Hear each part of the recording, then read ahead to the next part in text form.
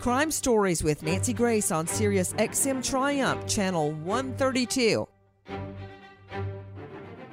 A gorgeous young so-called soccer mom who adores her little girl is found dead in the road, halfway in the street, halfway up on a lawn, with a scene that looks staged. A bottle of absinthe delicately placed on her cell phone nearby. She is naked from the waist down. What happened? A neighbor's daughter en route to work finds her there. No clues until now. I'm Nancy Grace. This is Crime Stories. Thank you for being with us. I'm talking about a beautiful young mom lying face down. Next to her, a cell phone with an absinthe bottle placed on top. The mother of one, absolutely stunning.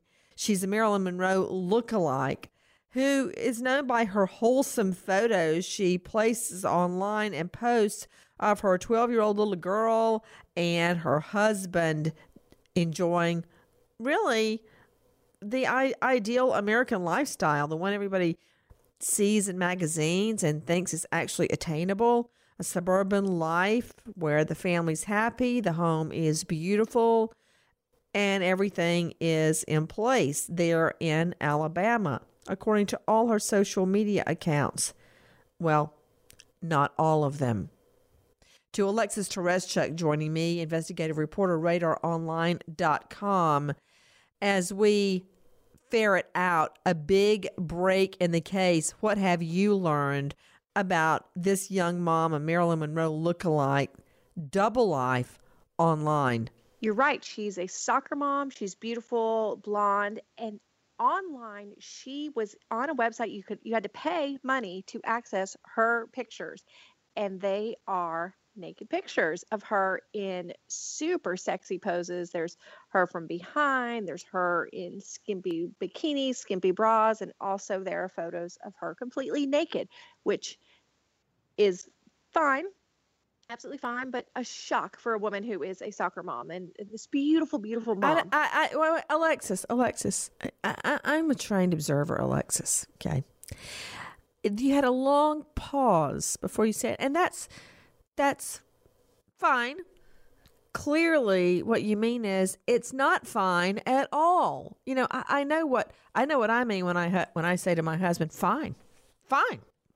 That means HELL is just about to break loose, and everybody better duck. That's what fine means. It wasn't fine because she's ended up dead. Police have looked high and low. They have vetted through every clue they could imagine, including surveillance video of her at a local store just before she's found murdered. What did it reveal? Alexis Tereszcuk, many people say, well, how did her husband stand for this? Her husband knew all about it. And he did. And he had said that he was fine with it. Absolutely, not to use my word fine, but he said that he was not at all upset that she was doing this, that she did these pictures at all. But it's such a dangerous thing to put out there, something that's so intimate about you when you have a child and it's out on the internet and people can find you. So many bad things can happen. There are so many predators out there and people that are going to take things the wrong way. Well, this is what we know about what he said to neighbors and friends in conversations with friends. He's kind of a heavy-set, balding father, insisted his wife's death, was purely an accident and that he never had a problem with his wife's online activities. She's bringing him money by posting nude photos. Okay, in the last hours, we learn an arrest has been made. What went down, Alexis? So police showed up 5 weeks ago. She was found dead on the side of the road. As you said, it looked staged. Somebody had to have done that. Her cell phone next to her, no clothes on from the bottom down. Police had said nothing in those 5 weeks. They haven't put out anything which was we're looking for a suspect or anything like that. They went and they arrested the husband, Jeff West. They hauled him off to jail for her murder. Jeff West now in custody. In the last hours, just before he was arrested, he spoke apparently to a friend who states that Waters, in great length, said that his wife's death was a, quote, terrible accident because of, quote, excessive alcohol consumption. In other words, she died from excessive alcohol consumption. That's what he's saying. Well, that's not what police are saying today. With me, forensics expert Joseph Scott Morgan, professor of forensics, Jacksonville State University, Alexis Tereszchuk, investigative reporter with RadarOnline.com, forensic psychiatrist Dr. Daniel Bober, Troy Slayton, renowned defense attorney out of the California jurisdiction. To Joe Scott Morgan, you're the forensics expert. What do we know was the cause of death? They're calling this, Nancy, cause of death as blunt force trauma to the head. And they've classified this, in fact, the manner as a homicide. You know, I'm looking right at the crime scene right now. The forensics team out there working. And it's really interesting. I'm looking at it, Joe Scott, and I'm trying to determine what clues we can garner from this. She is very near her own front yard, and she's half clothed, half naked. She, I think, did have some alcohol in her system, but she had blunt force trauma to the head. Now, I wonder if the police are alleging he, the husband, set this up to look as if she had been hit by a car or if she stumbled and fell on the curb. This is one of those streets in a suburban neighborhood that actually has there's no sidewalk, but there is a cement curb along the sides of the street. On the other side is the grass. Is he trying to set it up to look like she hit her head on that and blaming the booze? Is that what police are alleging, Joe Scott Morgan? You know, I'm assuming that's the road they're trying to go down. Looking at this thing, Nancy, I was thinking, what in proximity to her body could have generated this kind of event? And I'm thinking the curb to a certain degree. If it was, a motor vehicle strike, she would have multiple injuries to her body. Of course, they haven't released specifics. Well, hold on. I'm just a JD, you're the expert in crime scenes. But if you are hit by a car, say in the shins, and you fall over and hit your head on a curve like that, hold on, Joe Scott, I'm pulling rank on you. With me, forensic psychiatrist, Dr. Daniel Bober, who is, of course, not just a psychiatrist, but also an MD. You have to be an MD, a medical doctor, and then specialize in psychiatry, or at least that's what all the psychiatrists tell me. Dr. Bober, listen to this. If you can, answer the hypothetical I posed to Joe Scott. Could she have been hit by a car and hit her head on that cement curve? And also, this is freaky, very freaky. Friends have come forward and anonymously stated that the husband knew his wife was, let me just say, an online seductress. And he, quote, got off on the idea that she was desired by hundreds, if not thousands of men, but that he was her husband.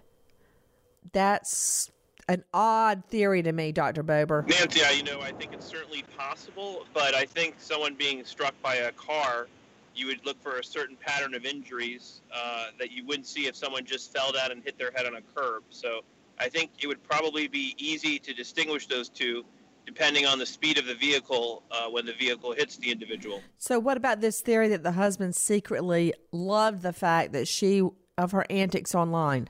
Well, maybe he resented her after a while, or maybe he became jealous. It's very hard to know. Take a listen to what police are saying at this hour about the arrest of the so-called Kitty Cat Club founders. Arrest. The Calera Police Department has made an arrest in the Kathleen West murder investigation. William Jeffrey West, the victim's husband, has been arrested and charged with the murder.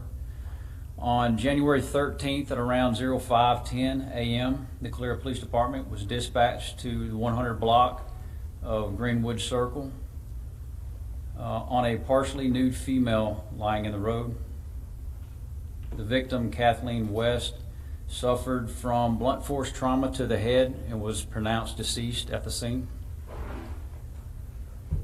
The Clear Police Department conducted a thorough investigation. We had the assistance of various local, state, and federal law enforcement agencies. Evidence was collected and processed from various different sources. We received our last and final piece of evidence report from the Department of Forensic Science the day before yesterday. The case and all evidence was reviewed by the Shelby County District Attorney's Office and was screened at the Shelby County Magistrate's Office to obtain the warrant for Mr. West's arrest. Straight back out to investigative reporter Alexis Tereszczuk. Alexis, I'm looking at wedding photos. He is in his full dress uniform from the military. He's got a lot of stripes on his arm. I don't know what it all means. She's gorgeous. You know, she from the side, she looks like Pam Anderson with her hair up. Jack, you look at this photo of them, how happy they look. And I don't understand how everything went so sideways. Here she is with her little girl looking absolutely, she does look like a Marilyn Monroe lookalike. You can see she's got on a sports bra under her workout. She was found wearing nothing but a sports bra. So if this is a murder, not only did he murder her, but then left her to be found in that condition, naked except for a sports bra. Alexis, what more do we know about their marriage and their life and about the husband? Well, he was, you said in his uniform, he was a U.S. military police officer. He was also a security guard at the local university, Birmingham Southern University, a great school. And he, though, was so suspicious after she was murdered. Well, I say murdered, but that's what the police are saying, because he did not invite anyone. He only invited very, very, very few close friends and family to her funeral. You would think this beautiful woman probably has a million friends, and all the children that her daughter's friends with their parents would want to come, and all of her family members. He wouldn't invite anybody. He was completely silent about this. And there was video that was found of the two of them the night before she was found, and they were in a convenience store buying booze, and she looked so happy. She picked up that absinthe, but they were together. People see them that they're laughing and they're flirting. He pats her on the bottom. It looked like this very flirty relationship, and it looked really very happy until she died. And then people said he became very suspicious, the way he wouldn't even talk about it. He wouldn't say anything to his friends about her, and just kept everything very quiet. I want to go back to Dr. Daniel Bober about this analysis, but first to Troy Slayton, renowned defense attorney out of the California jurisdiction. Troy, the reason I was asking earlier about could she have been hit by a car which made her stumble over and hit her head? Could she have been inebriated and fall over and hit her head on that curb, that cement curb that I'm seeing? And you know what I'm talking about. I would say it's about a 4 to 6 inch cement barrier between the street and the grass and everybody's lawn. It's a beautiful neighborhood, big homes, perfect yards, shrubs, the works. And I'm asking because, as you know, Troy, whenever I would try a case, I would not only prepare my case, but I would prepare to attack the defense theory. And very often I wouldn't even know what the defense theory was really going to be until opening statements. And they could even change after opening statements. Like in Tottenham, the theory was, the grandfather, George Anthony, really is the one who got the baby out of the pool and hit her body. Okay, well, you never heard another word about that during the trial. So things change. What you have to do is anticipate what you think the defense may do and prepare to shoot it down the minute it happens. That's why I was asking. Plus, I actually legitimately want to know, Troy, could she have hit her head on this cement barrier? That's what, it's only like 4 or 5 inches tall, but could it be? So where do you go from here, Troy? And analyzing it as a trial lawyer really only can do, what do you think they must have against him in order to bring charges? Well, one thing I know is that in a case like this, normally the parents of the deceased want the right person caught and convicted. And here, both the suspect, her husband's parents, and her very own parents don't think that he was the one that did it. And what's really interesting is that this woman who was leading a double life, on the one hand, a beautiful suburban soccer mom, and had an entire online presence where people paid to see her naked, in her other life known as Kitty Cat West, there are thousands of potential suspects all over the world who could have had an unhealthy obsession with her, who wanted to do things to her, or could have possibly been involved in her death. Well, as a matter of fact, take a listen to what Jeff West, the husband of this Marilyn Monroe soccer mom lookalike, what his father, William West, has to say. Listen. Pissed off, because I know they screwed it up, and they're trying to blame somebody, and they told them it was circumstantial evidence, and they say they got proof. They don't know what they got. Straight back to Joseph Scott Morgan, forensics expert. Joe Scott, that's what I would expect his mom or dad to say. That they don't have any proof, but they've got to arrest somebody, so they arrested my son. Oh, yeah. Obviously, they're going to say that. They're going to deflect to that position. But let's keep in mind, we, as Alexis stated earlier, we got videotape of them being together that night in a liquor store, purchasing not just absinthe, but also Jameson Irish whiskey. We've got them, yucking it up. It's a date night. So you're thinking, okay, well, it's a date night. Somebody's got to be watching their child. They're together alone. So unless something just absolutely mysterious, little green men descended out of the heavens, these two people will have been together, and he potentially is going to be the last person that ever saw her alive. And that's what investigators are going to be looking at and pressing him really hard over. To Alexis Tereszczuk, investigative reporter, Radar Online, what more do we know? Well, we know that he, as Troy Slayton was saying, his parents were defending him. Well, I don't know how they can defend him when he wasn't allowing anybody to do anything about this beautiful wife that he was so-called mourning, but he was hiding after she was found dead. He wouldn't let anybody except a very small group of people come to this funeral.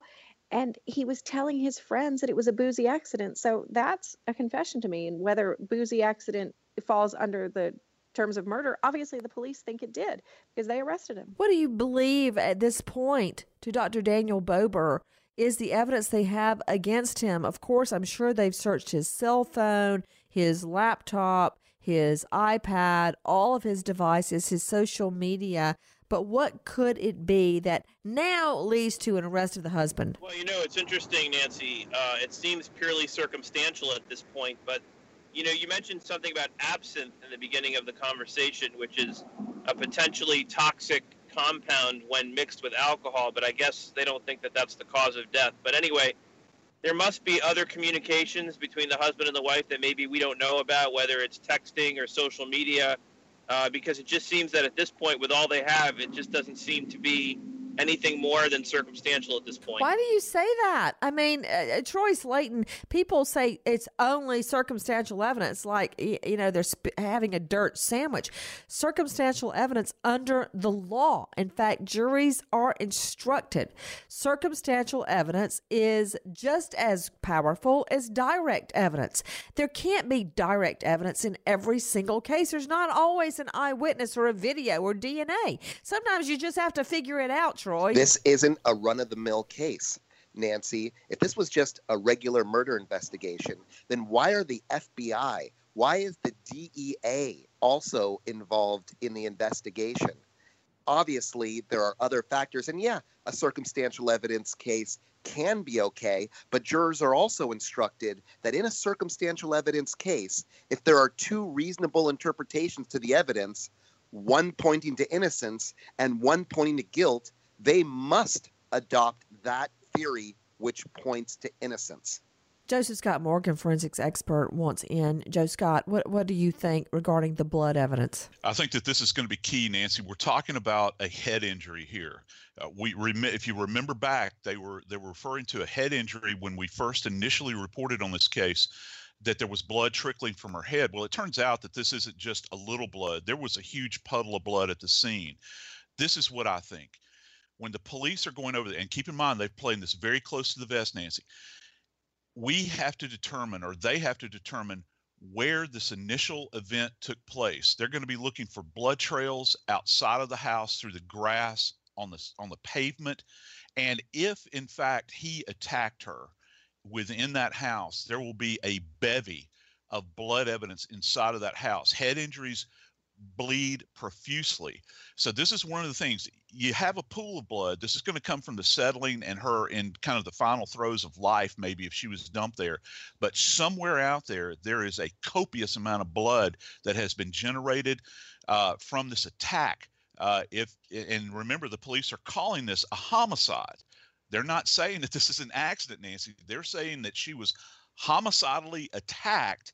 So that gives me an indication that potentially there is some kind of instrumentality that is involved in this event. I'm wondering what they're finding inside of that house at this point in time. Take a listen to this. At what point did Jeff West become a suspect in this? He was a suspect in the very beginning. Do you believe that her online profession had anything to do with how she died? I think her online profession or activities certainly warranted a lot of attention. It gave the attention to this case. What do you think his motive was? I can't. Let me say this. We are still restricted, very restricted, on what information that can be given out. The case is still under investigation, even though we have made an arrest. But the case has to go to trial as well. So, information that is given out can still hinder the investigation as well as the prosecution. Can you say in any way how he was linked to her murder and how you decided that you were going to make this arrest? We did collect a lot of evidence. Again, a lot of evidence was processed, and evidence takes time to process. And we have to wait on that evidence to come in so we can, connect all the dots. But again, giving out any specific evidence would be, could potentially hinder the prosecution on that. You said blunt force trauma also. Do you know how exactly, I guess maybe what led to that blunt force trauma? We do. We know exactly what happened for the most part on this case. I mean, we can't tell you verbatim what was being said one way or the other, but we know what happened that night.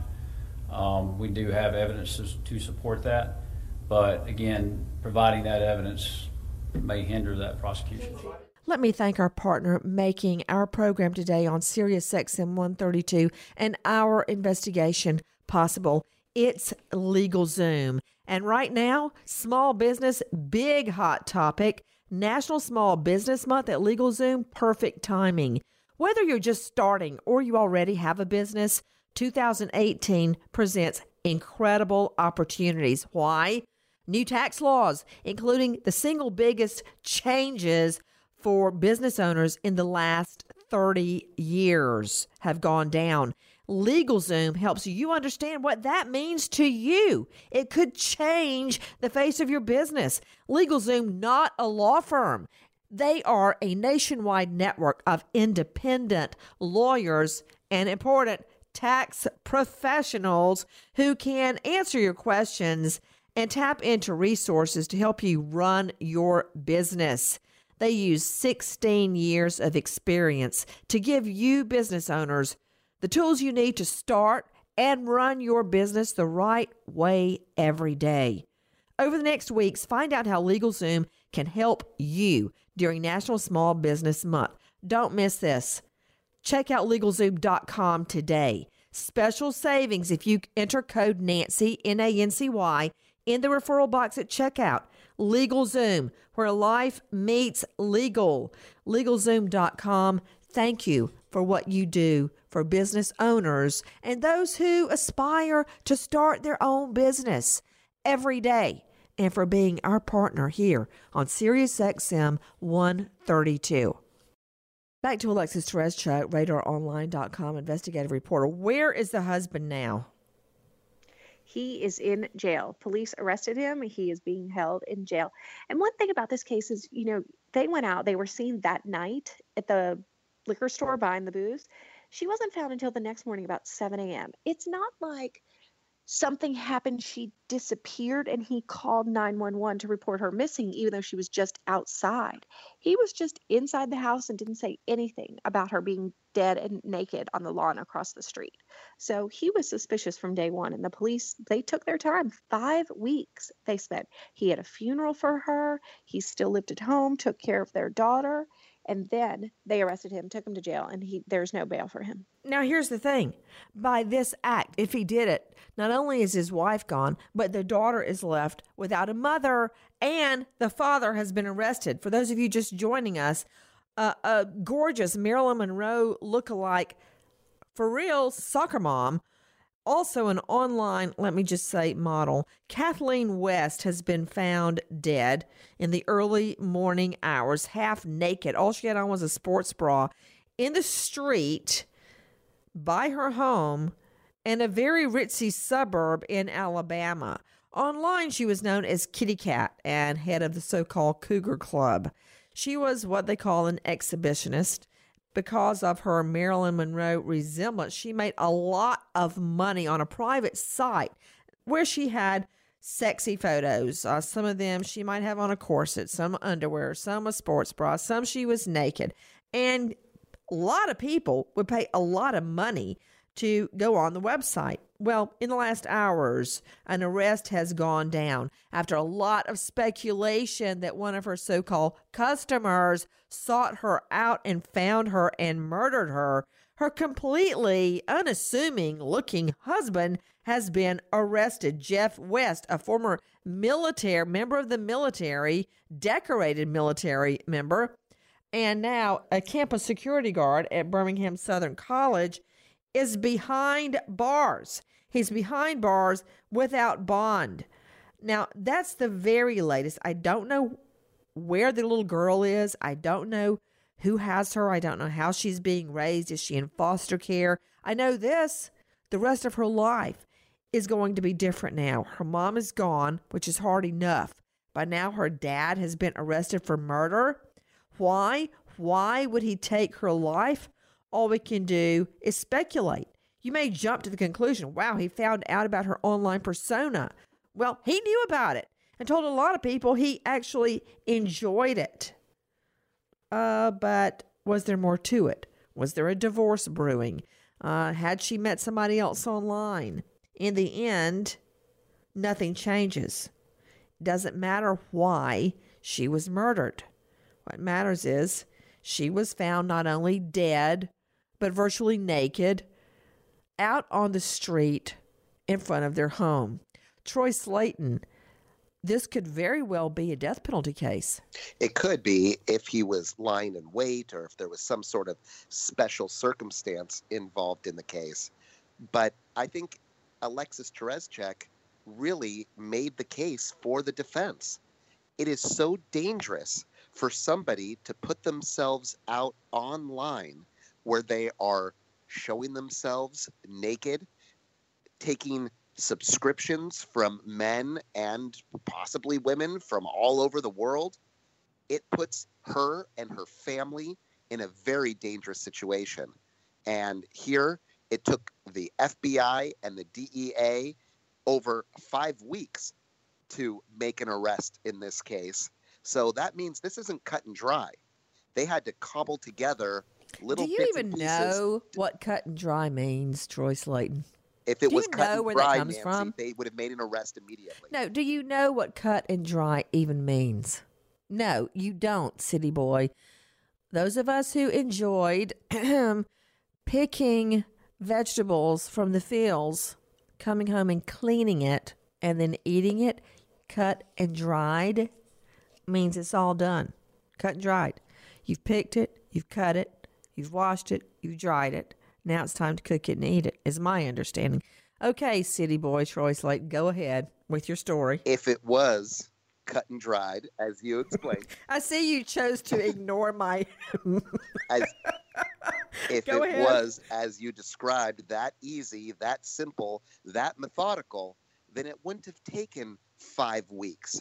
This is a woman, Kitty Cat West, as she was known online in her seductress pseudonym, who put herself out for the entire world to see, attracting men, trying to get men to be involved with her online in all types of social media, putting her entire family at risk, and then got boozed up and something terrible happened. Whoa. That's where you lose me.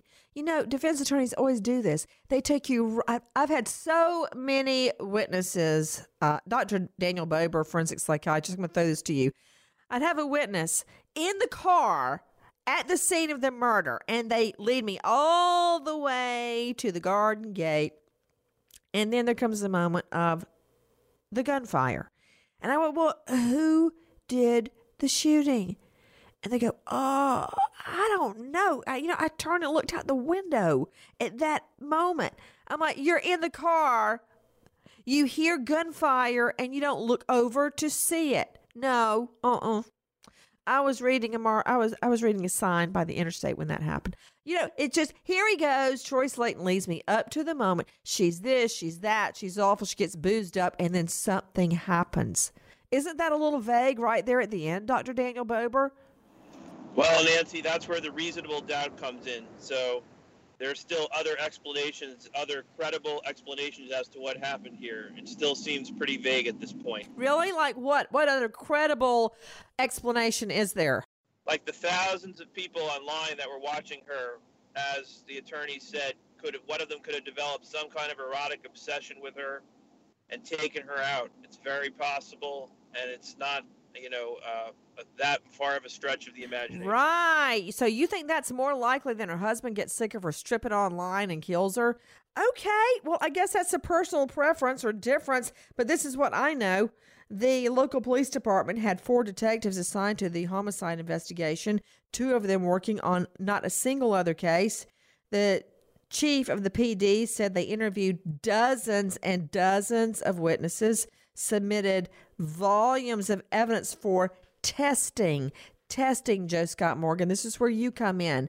Analysis of a final piece of evidence, a mystery piece of evidence, was returned from the Department of Forensic Sciences in the last 24 hours. And based on that piece of evidence, the case was submitted in its entirety to the Shelby County DA's office. A lot of evidence was collected. It took weeks to process it all. And based on that piece of evidence, Joseph Scott Morgan, they indicted. I think this rests in one of 2 locations, Nancy. We were talking about the critical evidence. I think that it's either going to be a weapon, or here's a big one. I think it's going to come back to that phone that was found outside of the residence, sitting on that curb. I think that they're being very, very careful here. They're watching the movements of these individuals. And nowadays, no one goes anywhere without their phone. If they're anticipating that this guy is going to say that someone took this woman off somewhere and then brought her back and dumped her inside of that house, I think that they want to make sure that every single step, every single electronic footprint is in place before they come forward with an indictment. And I think that that's what they've done. Take a listen to this. This is a tragedy. There is a victim. This victim does have family. There is also a offender that has family. It's a tragedy all the way around for everybody involved. And, from day one, we hit the ground running on this case and gave it 100% effort. 24 hours a day, 7 days a week. We had detectives working on this case. There was 4 detectives from our department assigned to this investigation, 2 of which this was all they did. Every day, this is all they did. This is all they worked on. So there's a lot of effort that's gone into this case, and there's been a lot of assistance involved in this case. I would like to take this as an opportunity to thank the cities of Alabaster and City of Pelham, Department of Forensic Science, as well as various federal agencies. I could sit here and name off more than a half a dozen of agencies that's assisted us from day one in this investigation. And it was a collaborative effort by everybody to bring closure to this case. At the time of arrest, and has he confessed to this crime? As of my last knowledge of this, he has not confessed to the crime. Has he been cooperative with police?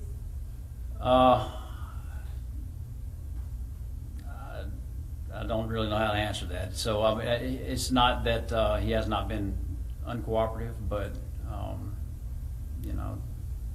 I would say, I guess somewhat. I really don't know how to answer that question. What would you use in the killing? What kind of weapon? I'm sorry? Can you tell us what kind of instrument, weapon? I can't. No, sir, I'm sorry. All I can tell you is blunt force trauma to the head. Chief, the majority of your homicides are domestic. I know the last couple have been. What were the challenges that made this one a little different? Because previously, you've announced an arrest within a day of the other domestic homicides. So Right. What was different about this? Well, the differences involved in this case is the victim's location, where she was located. She was outside of the home. Typically, when you have domestic, it's typically going to be within sight of the residence. This was outside the home, across the street. The fact that she was partially nude is one of the challenges that brings in a lot of other questions involved in this case. Who found her? I'm sorry? Who found her? It was a passerby motorist. So then your response to the fact, because in that video they certainly seem like a happy couple, and so for I believe less than 12 hours later, let's say 24 hours later, for it to go to this level, your response to that? It's domestic. Unfortunately, domestics turn bad very quickly, and anything can trigger them. So most of us in this room have a spouse, so you get into an argument, it can change very quickly. Have you ever had any other interactions with the couple before? Not that I'm aware of. So to your knowledge, there was no history of domestic violence that was reported to your department? That's correct. What was it He like? acted alone. Sorry? You believe he acted alone? Yes. Just isolated to That's correct, yes. suspect? Demeanor, I'm just curious, just demeanor. It didn't seem to be, the times that I've seen him, didn't seem to be very upset. So, Is that unusual to you? I guess you can get different readings from different people. I guess people take things differently, so kind of hard for me to say it would be unusual, especially in our line of work, because what's unusual to most people is, we see a lot. Chief Limley says there are very few details he can release right now about what led up to the homicide. What specifically made the husband, Jeff West, the number one suspect. Here's his quote. "We know exactly what happened that night, and we do have evidence to support that. You know what? We can fight about it till the cows come home. But somewhere right now, that 12-year-old little girl doesn't have a mother or a father." There's always stuff being dumped in this ditch. To think something like that had happened was kind of strange. I don't know what type of person could do a thing like that. It's hard to comprehend. I wouldn't know why anybody would, abandon two little babies like that. A rabbit hunter was on a country road in northeast Arkansas in the afternoon when he makes a very, very grisly discovery. He sees a purple suitcase and he heads down to it. It's in a roadside ditch with no identification on it. Can't really tell how long the suitcase had been there. He opens it up and finds the bodies of two newborn twins. Twin babies found in a purple suitcase, a scruffy suitcase, at the bottom of a roadside ditch in Arkansas. I'm looking at the ditch right now, and it's full of muddy water. You would not want to walk down in there. I don't know what propelled this rabbit hunter to actually go down in the ditch and get the suitcase. I would have just left it. But something told him, urged him, propelled him to go down and get the suitcase. Law enforcement in Arkansas are now investigating the bodies of newborn twins discovered in a suitcase by a hunter. It was a ditch near County Road 602 in Wynne around 2 p.m., according to Cross County Sheriff's Office. And they say, of course, they're not medical examiners, but they say the children appear to be twins. The autopsy has been completed. Joining me right now, veteran California prosecutor Wendy Patrick, forensic psychiatrist Dr. Carol Lieberman, author of a brand new book, Lions and Tigers and Terrorists, Oh My, How to Keep Your Child Safe. It's on Amazon. And with me, professor of forensics at Jacksonville State University, Joseph Scott Morgan. To Wendy Patrick, Wendy, you're analyzing this. I'm going straight to you because we know beyond a shadow of a doubt, not a reasonable doubt, but beyond a shadow of a doubt that this is a crime. Because if children die in childbirth, that's one thing. But why would they be locked in a suitcase and thrown down into a ditch full of muddy water? Yeah, absolutely, Nancy. We're looking at a cover-up is the very first word that's going to come to everyone's mind. Cover-up of a crime. I've prosecuted cases where mothers have attempted to dispose of newborns. I know you might have too. It's one of those scenarios that is horrifying to a judge and jury to think that anybody's capable of this. But we know that they are, and this case could be in that category. It is so strange, and I love that you pointed out it's so random that somebody would have gone down to investigate, but the hand of God was probably on that hunter, told him to go there and look. Now we start moving backwards and attempting to trace where that suitcase came from. It may be a painful process, but as we start looking in retrospect whose suitcase it was, who was in the area, any kind of eyewitness audio, video footage, this is the kind of case that can be solved before it goes cold if we jump on it right away, as the authorities are doing. Santia Wallace, who lives nearby, heard the news and was in tears and shaken up. This is what she tells local station WREG. When I left work this evening, I was shaken up. Like, I was in tears. Here I am, want to have kids. And for you to, kill them? Who does that? You could have took them to the fire station, something like that. You don't have to kill no kids. If you have information, tip line 870-238-5700.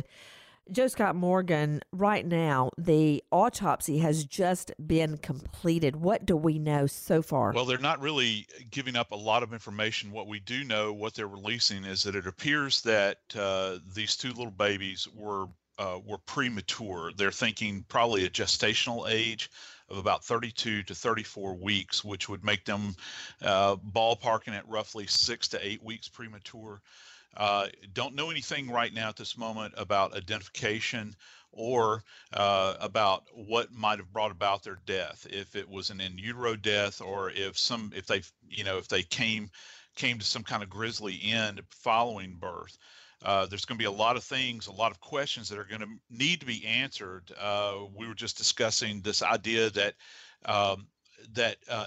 being able to identify these children, and that's really where we're going to start. And a lot of that's going to start, Nancy, in two places. First off, with this suitcase, because it will be distinctive. We already know that it's purple.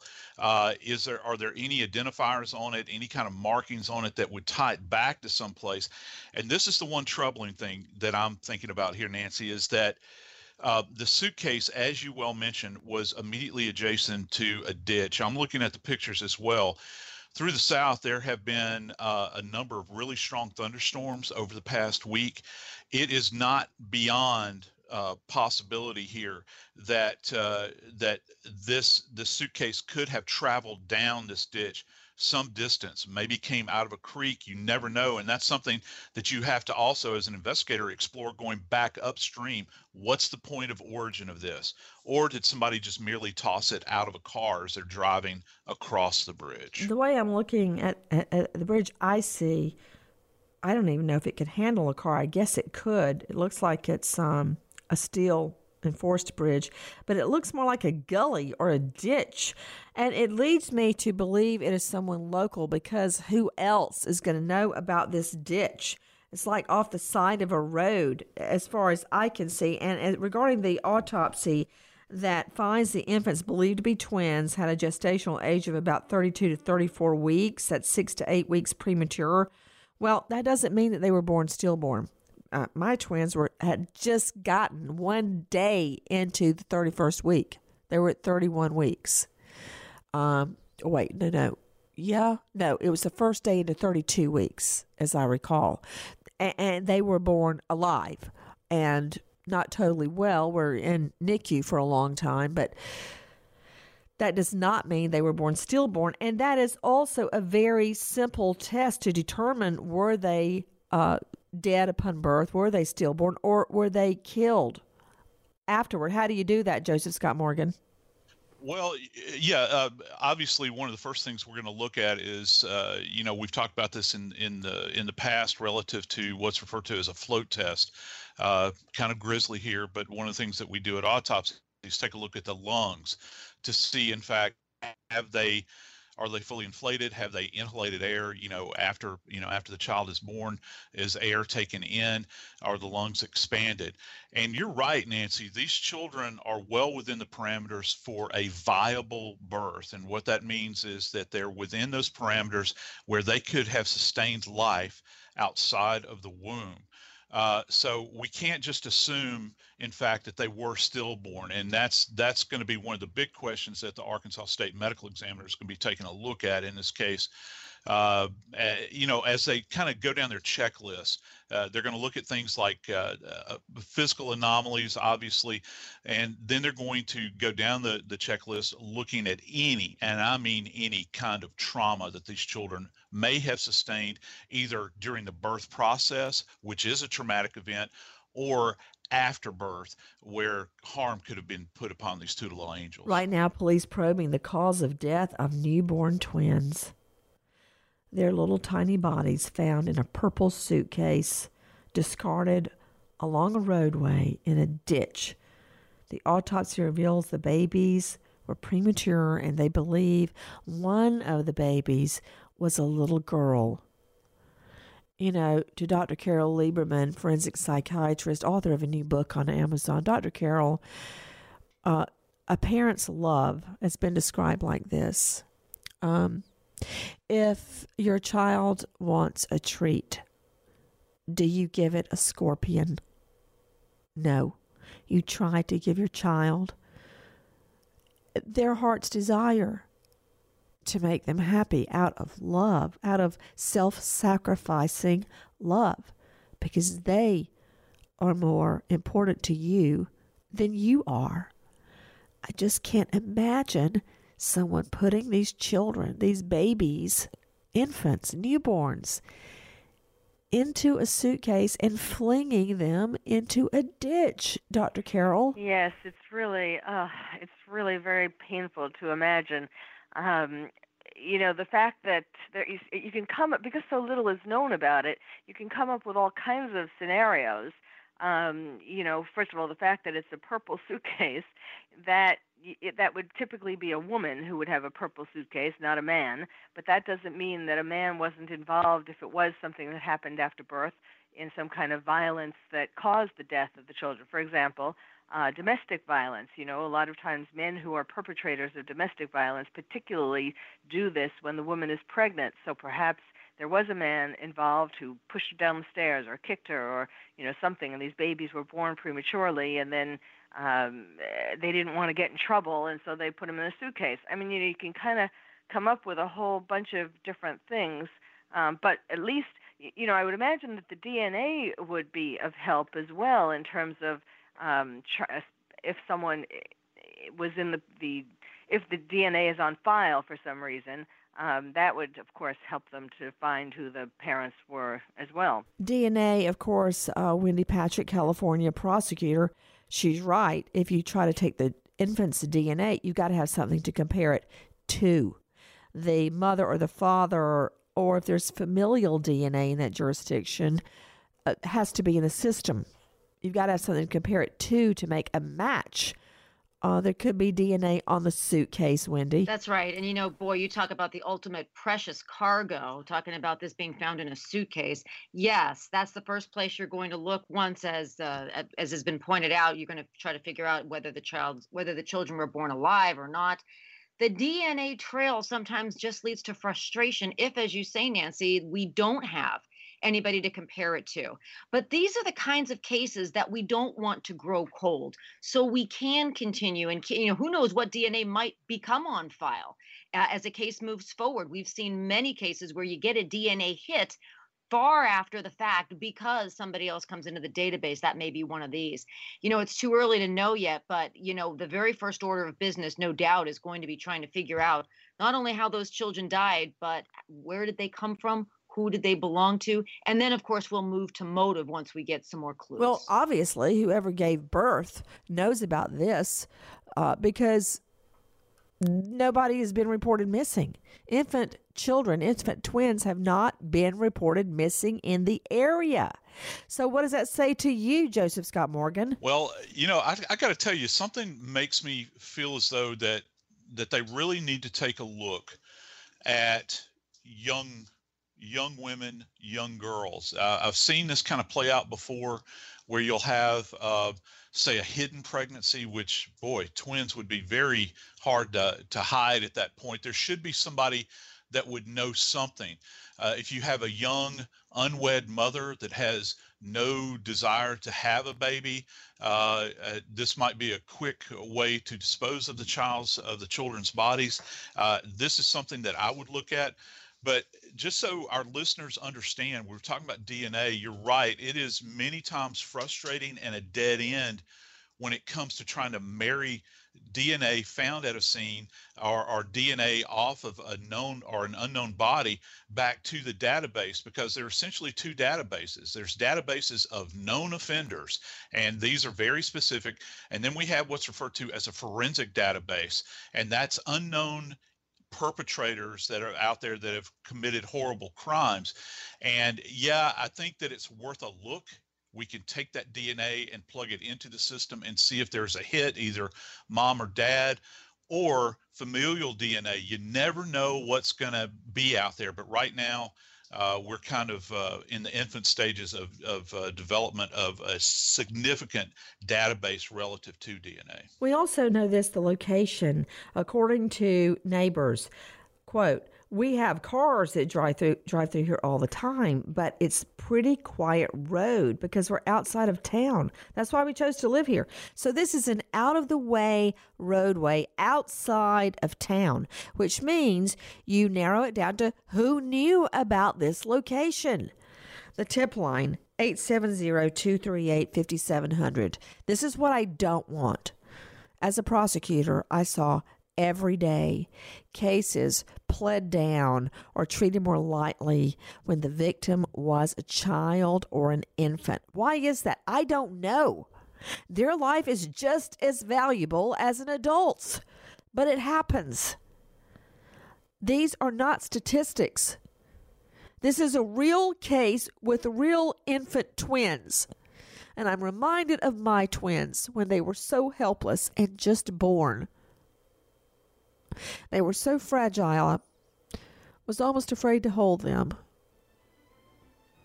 Now all they have is us and the justice system to be their voice. Tip line, 870-238-5700. Nancy Grace, Crime Stories, signing off. Goodbye, friend.